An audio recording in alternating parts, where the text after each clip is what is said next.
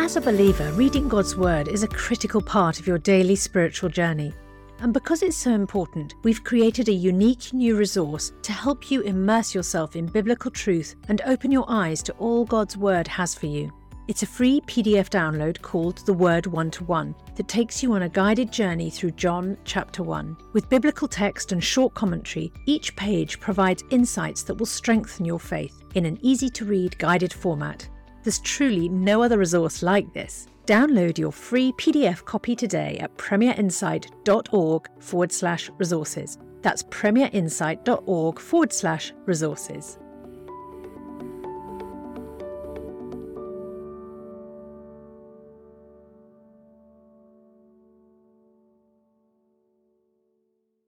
Welcome to this replay of Ask N.T. Wright Anything, where we go back into the archives to bring you the best of the thought and theology of Tom Wright, answering questions submitted by you, the listener. You can find more episodes as well as many more resources for exploring faith at premierunbelievable.com, and registering there will unlock access through the newsletter to updates, free bonus videos and ebooks. That's premierunbelievable.com. And now for today's replay of Ask N.T. Wright Anything.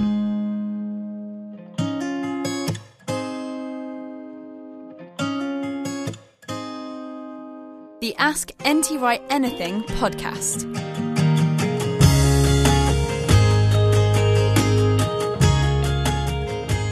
Hello and welcome along. I'm Justin Briley, Theology and Apologetics Editor for Premier, sitting down once again with Tom Wright, New Testament scholar and prolific author, on the podcast where you get to set the agenda. You're the one who asks the questions. And the show's brought to you by Premier in partnership with SBCK and NT Wright Online. Glad to say we've had over 200,000 downloads of the show so far.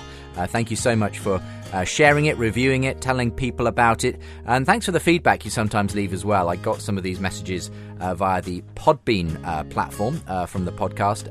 Adam said, just want to say thank you for these podcasts. I've been a fan of NT Wright for many years, but these sessions provided new levels of practical insight and done so in a very refreshing, personal way. Thanks again. Someone else comments, Tom's a great teacher. His depth and insight come out in these podcasts. Never dogmatic. He's always willing to change his mind and opinion if the study of original texts take him that way. He always points to the Messiah as the central source and theme. And Dickie Dale says, always stimulating, a good podcast to listen to and easy to recommend to Bible college students, and something I'd love other parts of the church to listen to as well. Sometimes the answers come across almost as a mini lecture, leading me to think I'd love to sit down and have a real conversation with Professor Wright, not simply the snippets we get here. There's always something worth thinking about, always well presented. I'd heartily recommend listening. Thank you so very much for leaving some of those reviews. And of course, you can leave reviews wherever you get your podcast from, whether that be iTunes, Podbean, or whichever podcasting software you use. If you enjoy this show, you may also enjoy my other podcast, The Unbelievable Show. And we've got our London conference coming up on Saturday, the 20th of July. I'm going to be joined there by 12 international thinkers, including Krish Kandiah, Christy Mayer, and Bruxy Cavey, on speaking truth in a post-truth world. If you want to come along, our discounted early bird ticket offer actually ends very soon on the 19th of May. After that, you have to pay full price. So if you want to, do go and check it out at premierchristianradio.com/unbelievable conference. And I'll make sure there's a link in the info of today's show if you want to join me for this year's Unbelievable Conference 2019 on Saturday the 20th of July. Well, today's episode of the Ask NT Wright Anything podcast is one lots of people have been asking for. Tom talking about sexuality and LGBT. Well, inevitably, we're only going to be scratching the surface of some of these issues today. There's always more questions than we can include in any podcast, and, well, we may yet revisit this subject in the future, but I hope you enjoy it. Again, if you'd like more episodes, updates, bonus video content, or want to ask a question yourself for a future programme, then do register at our website, askntwright.com.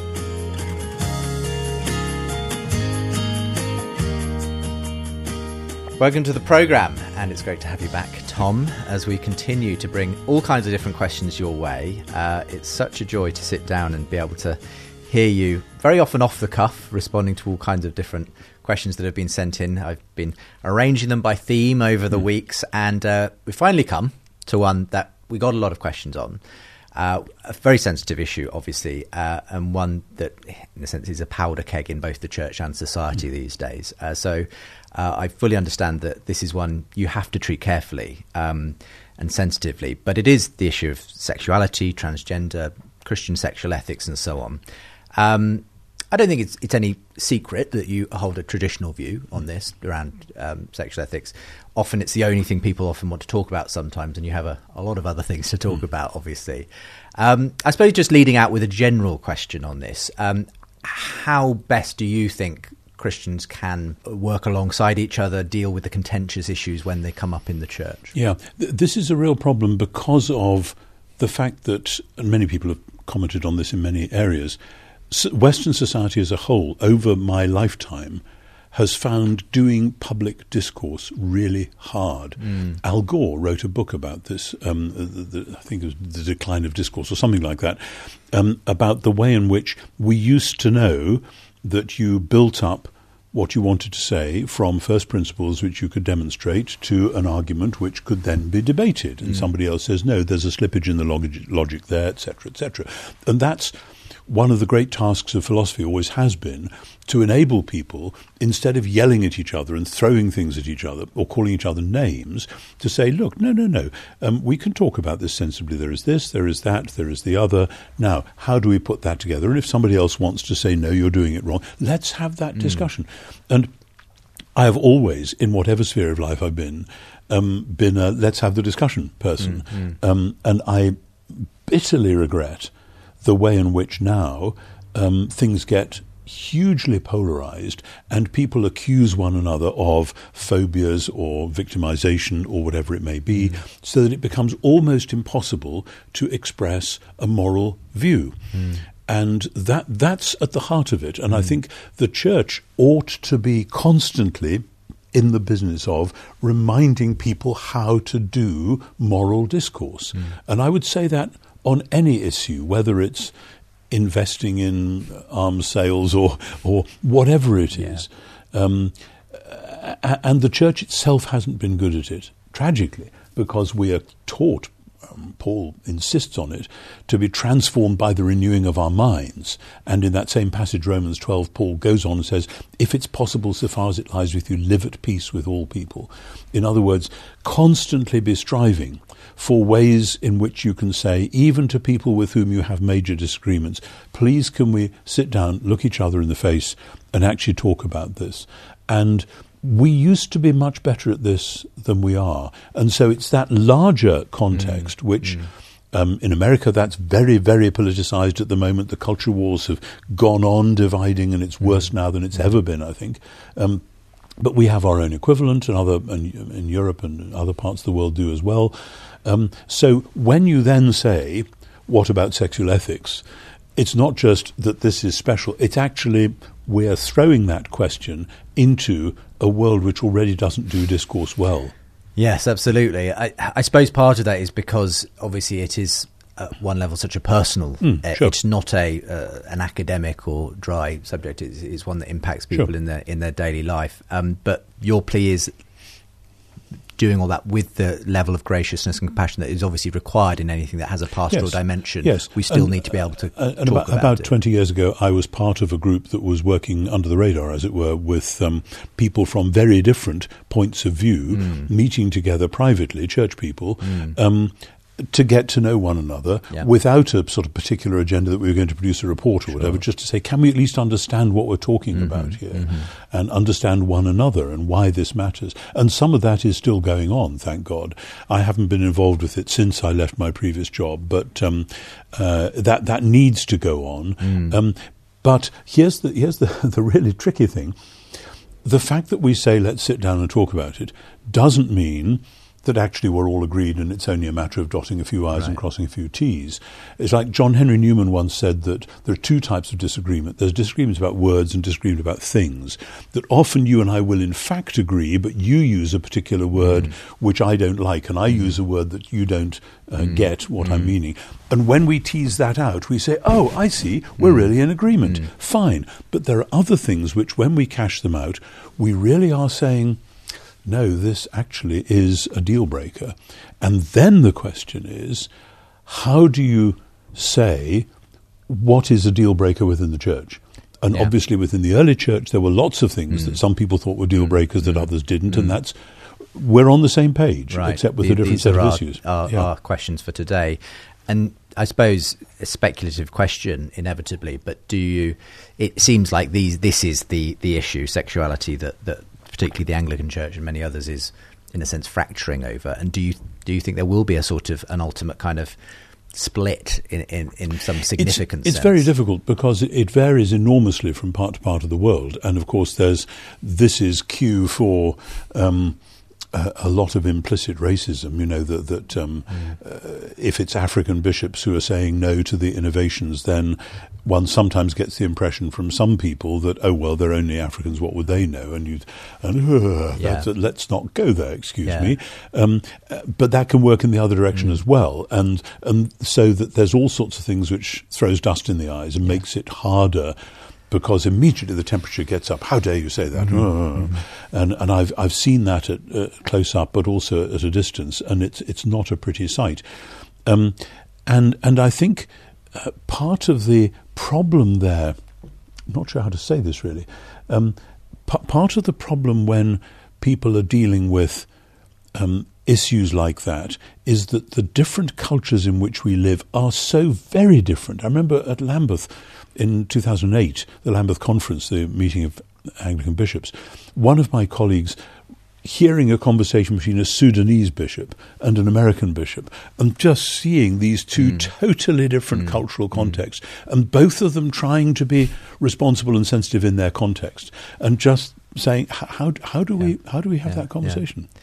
Well, we'll get to one or two of the questions on some of the really contentious issues in a moment. Let's start, though, in a sense, with something somewhat simpler, not necessarily. Emily in London wants to know, when it comes to, say, a heterosexual Christian who is perhaps a new Christian, but has just come into the church, but is still in a cohabiting relationship, and what would your counsel be to that person and that church if you take a sort of traditional view on Christian sexual ethics? Should they immediately abstain from any sexual relations, live apart? What will the impact be then on that relationship they've had? Is that too much to ask?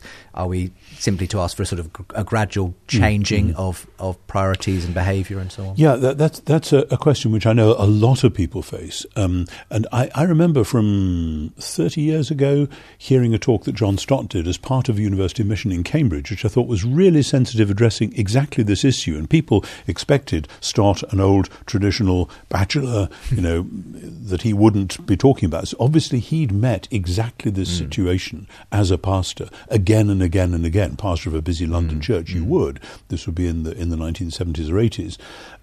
And his counsel was, so somebody comes to faith in Christ, this somebody is in a cohabiting relation with somebody else, what to do? Some rigorists might say, oh, well, you've got to leave at once, get out. And he said no. He said, you are already bonded with this person, and now you need pastoral help to see how the bondedness that you two now have can best be part of God's future for you both from here on. And with that pastoral help, it might be that the other partner would say, actually, what you've got with this Jesus stuff is so amazing, I want it too, and let's work on that. Or they might say, if that's the way you're going, I'm not having any of that. And that might precipitate a change in the relationship.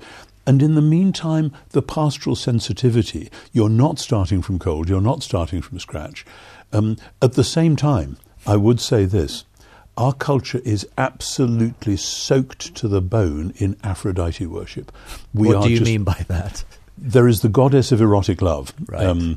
Eros, the little boy in Piccadilly Circus, but the ancient goddess Aphrodite, who is a very demanding goddess.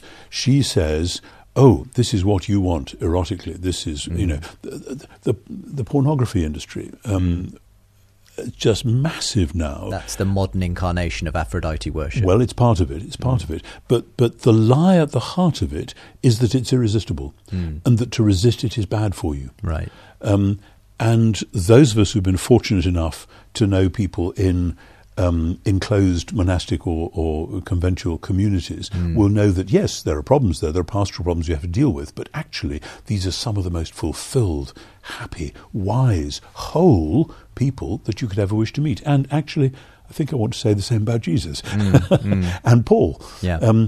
And so I think the idea that life without regular active sexual relationships is not worth living, that's a modern lie. So if it was the pastoral thing to say to this couple, well, maybe while this turbulence is going on, you might find it better actually, simply, you maybe still live in the same house or whatever, but you might find it okay to refrain while we sort this out. But I would emphasise the pastoral thing. Yes. And pastoral business is never about somebody like me on a podcast saying, do this and all will be well. Yes. It's always about working with an actual pastor on the ground. Don't try and be pastored by a podcast host, that's for sure. Exactly. I suppose, though, the overall sort of where you would see the momentum going, though, is towards that ideal, if you like, of sexual love being expressed within a marriage. And I mean, when I was younger, people never talked about this stuff, but such as I've read, and I'm not an expert on this, is to do with the chemicals that are released during sexual activity, which are designed to bond you with this person, so that it is almost like in Midsummer Night's Dream, the sprinkling of fairy dust, whatever, so that when you wake up, this will be the person you want to live with, the person you're happy with. Would you even tie that back to the sort of, Jesus saying one flesh, Absolutely. Yeah. I think the one fleshness, I think I have tended in thinking about that over the years, to think of it almost as a legalistic thing. Well, you're now one flesh, there it is. But actually, as C.S. Lewis says somewhere, that when a man lies with a woman, let's just keep it heterosexual for the moment, then there is a bond set up between them.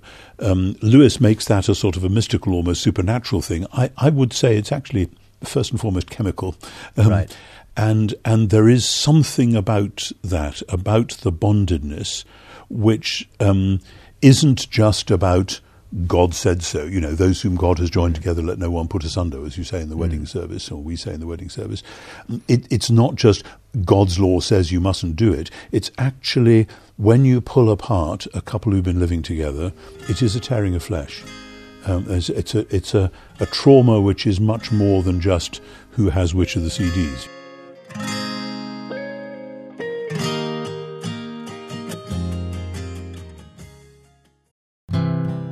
Before we rejoin the rest of today's podcast, I have a very special offer for you to help you have an even more meaningful spiritual experience this Easter.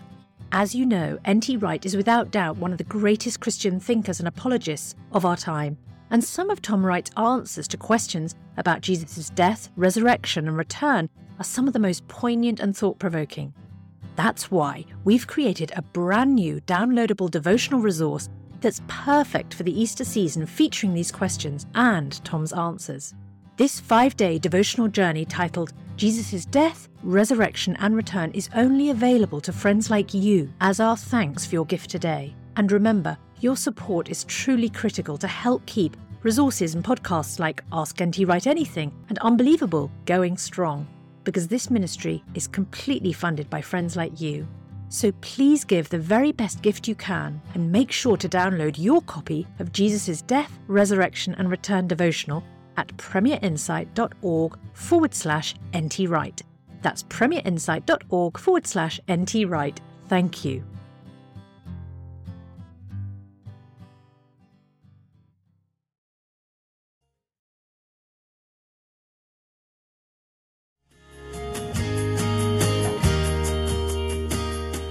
Let's open up the can of worms now.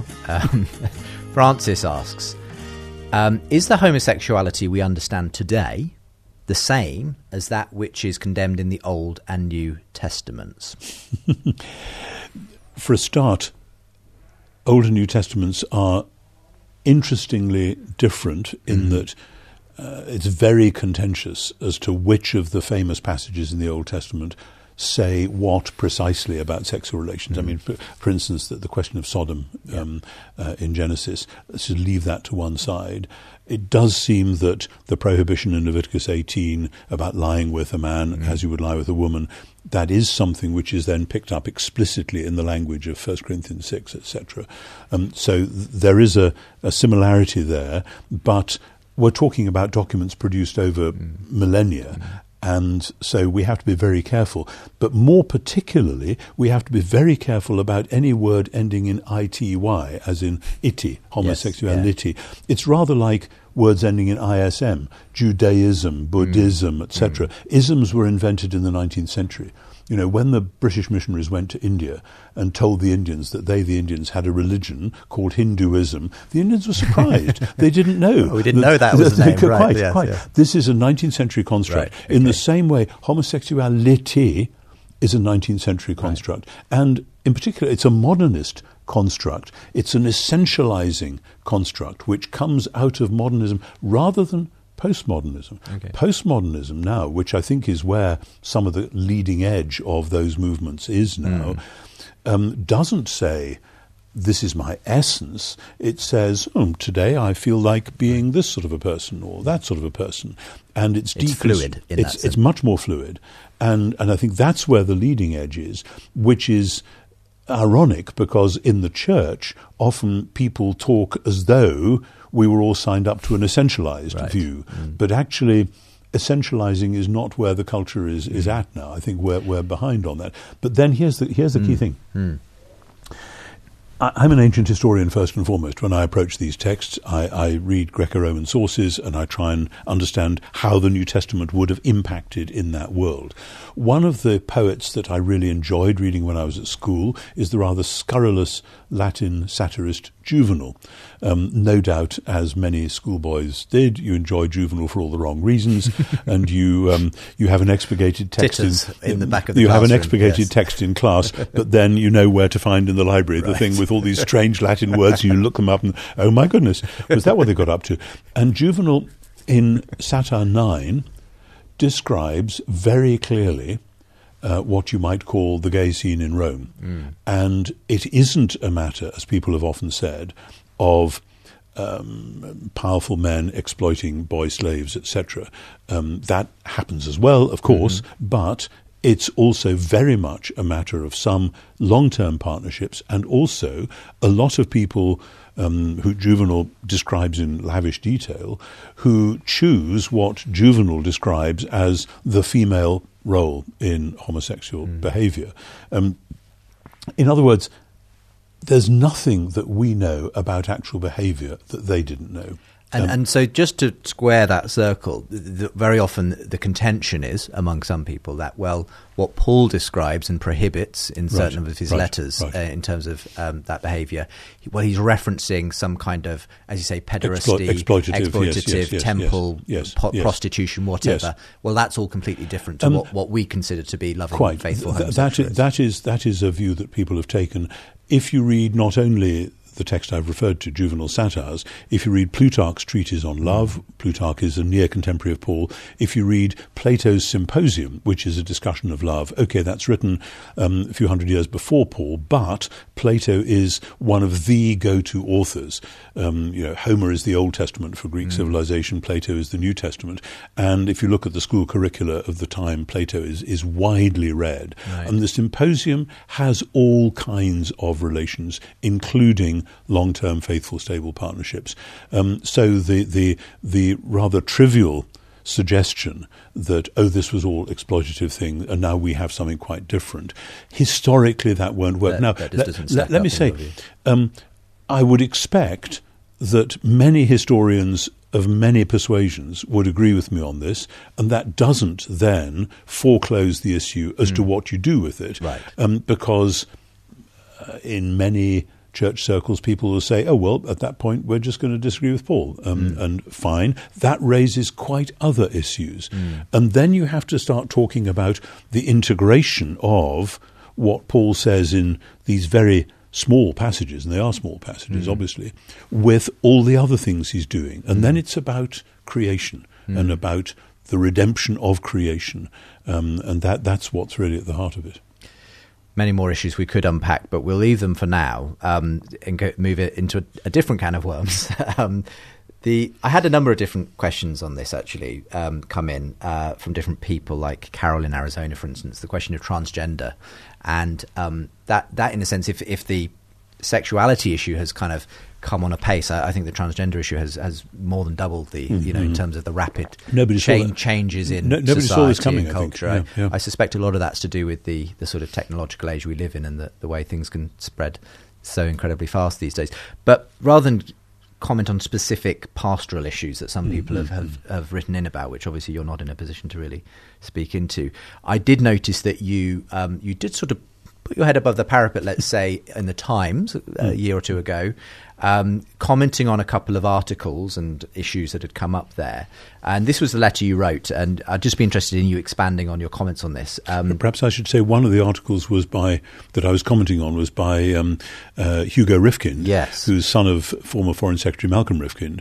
And Hugo, I think, is basically a secularist who's just observing the scene rather than taking a particular moral line. These were just sort of cultural sort of analysis type pieces. In fact, in whether they filled it in for you or you did, it's mentioned here anyway. It says, "Sir, the articles by Claire Fogers, I think, Gender Fluid World is muddling young minds, and Hugo Rifkind, Social Media is making gender meaningless, and the letters about children wanting to be pandas, dogs or mermaids, show that the confusion about gender identity is a modern and now internet-fueled form of the ancient philosophy of Gnosticism. The Gnostic, one who knows, has discovered the secret of, quote-unquote, who I really am, behind the deceptive outward appearance, in Rifkin's apt phrase, the ungainly, boring, fleshly one. This involves denying the goodness or even the ultimate reality of the natural world. Nature, however, tends to strike back, with the likely victims in this case being vulnerable and impressionable youngsters who, as confused adults, will pay the price for their elders' fashionable fantasies," you wrote. So, expand that one a little bit. Yes. I mean, you've probably got a little bit of backlash, I'm assuming, on this letter. I did a little bit. I actually got a bit of whatever the opposite of backlash is, because the Washington Post phoned me up and asked if I'd like to write a whole op-ed piece about it. Okay. And I courteously declined their invitation. I said, what I've written, I've written. I mean, what struck me particularly, again as an ancient historian, was with that article by Rifkind, when he describes people not being satisfied with this boring, fleshly body that they've got and looking inside for a different identity. I thought, I know that stuff. That there's a lot of that in the 2nd and 3rd centuries. And it's very interesting, the rise of Gnosticism in roughly the middle of the 2nd century onwards then chimes in with the fact that Gnosticism has been one of the default American religions, particularly for the last 200 years. Harold Bloom says this in a famous book. In other words, and you find it in Jung and other psychologists, the idea that who I really am is what I discover when I look deep inside my heart. And then I discover. And then if I look at my body, oh dear, this doesn't quite match. Well, we've got to do something about it. And the early Christians were quite clear on two fronts. First, the created order is good and to be redeemed, not to be rejected. Gnosticism is ultimately dualistic. Right. Second, with Jeremiah, the heart is deceitful above all things, and who can fathom it? And Jesus says it's out of the heart that there proceed. And then he gives a rather worrying list of things in Mark chapter 7, and he implies that these are the things that defile us. And the problem with Gnosticism is finding my inner identity. And this is the stuff of many, many movies, novels, plays, etc., who I really am. Yes. Now, I have known, as we most of us have, some people who have had transgender issues, shall we say. And again, I would stress, this is not something for somebody like me to come down from a great height and say, you're all silly, go away, blah, blah, blah, blah. These are genuine, dear people who one loves and wants to help and affirm and so on. However, as with some other styles of behaviour, if I as a pastor see somebody doing something which I deeply and with care believe is really destructive in some way, I need to say something about that. And particularly I worry about children. I have grandchildren now. I worry about them being in a world where somebody might ask, a 7-year-old do you want to be a boy or a girl? As though this is, and the whole rhetoric of saying, oh, you were assigned that gender at birth, but actually you may be somebody else. This idea that gender is a purely socially constructed phenomenon. Socially constructed phenomenon which can be then wished on you by people other than yourself. That's part of what Gnosticism is responding to, is the imperial power of a regime that tells you who you are. And Gnosticism is saying, no, we're different from that. Right. It's a protest movement, but it goes inside and protests against its own embodiment. It's an interesting one, because this stuff is all moving so fast anyway. Sure. I think even in the secular postmodern world, people are coming up against certain consequences, let's say, it's happening in the sporting world, yes, where yep. certain female athletes are saying, hang on, I'm all for transgender people, but it doesn't make sense to have people who are physically male competing against women. And indeed, the so-called, trans-exclusionary radical feminists, I think is now the term, TERFs. The tradition, the first wave of feminism, Germaine Greer and so on, who are actually saying, well, I've got a problem. And suddenly you've got people who you might expect to be bedfellows actually at odds with each other. Yes, and I just think that demonstrates the confusion that results from saying that my identity is constituted by some feelings within me about maleness, femaleness, both identity and desire. And it's partly the residual Platonism of Western culture, that we think in terms of the physical being irrelevant, and there's a spiritual reality which is different. And the Bible is very keen on the physical stuff. So when God said he created the male and female, he said it was good, there's a givenness, in your opinion, to that identity. And that, interestingly, in the New Testament, I know that in Galatians 3:28 it says neither Jew nor Greek, slave nor free, no male and female. That's because you are all one in Christ. But all the rest of the time, Paul is very much aware that he is a Jew, that other people are not, and we have to navigate that. And in the same way, he is male, some people are female, and we have to navigate that. The fact of being all one in Christ doesn't mean that we deny any differences. Yeah, exactly. Fascinating stuff. The time is up already, and thank you for delving into what is often, obviously, a very, very, obviously explosive sort of area to raise any sorts of thoughts on. But appreciate your openness to doing that, Tom. You've been listening to the Ask NT Wright Anything podcast. Let other people know about this show by rating and reviewing it in your podcast provider.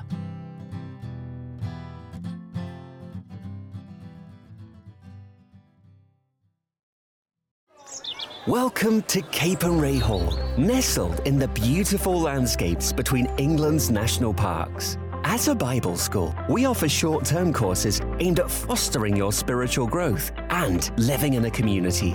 Our historic manor house has something for everyone. You can enjoy indoor and outdoor adventures, connect with students from around the world, and learn how to deepen your relationship with Jesus Christ. Search Capernwray England for more information.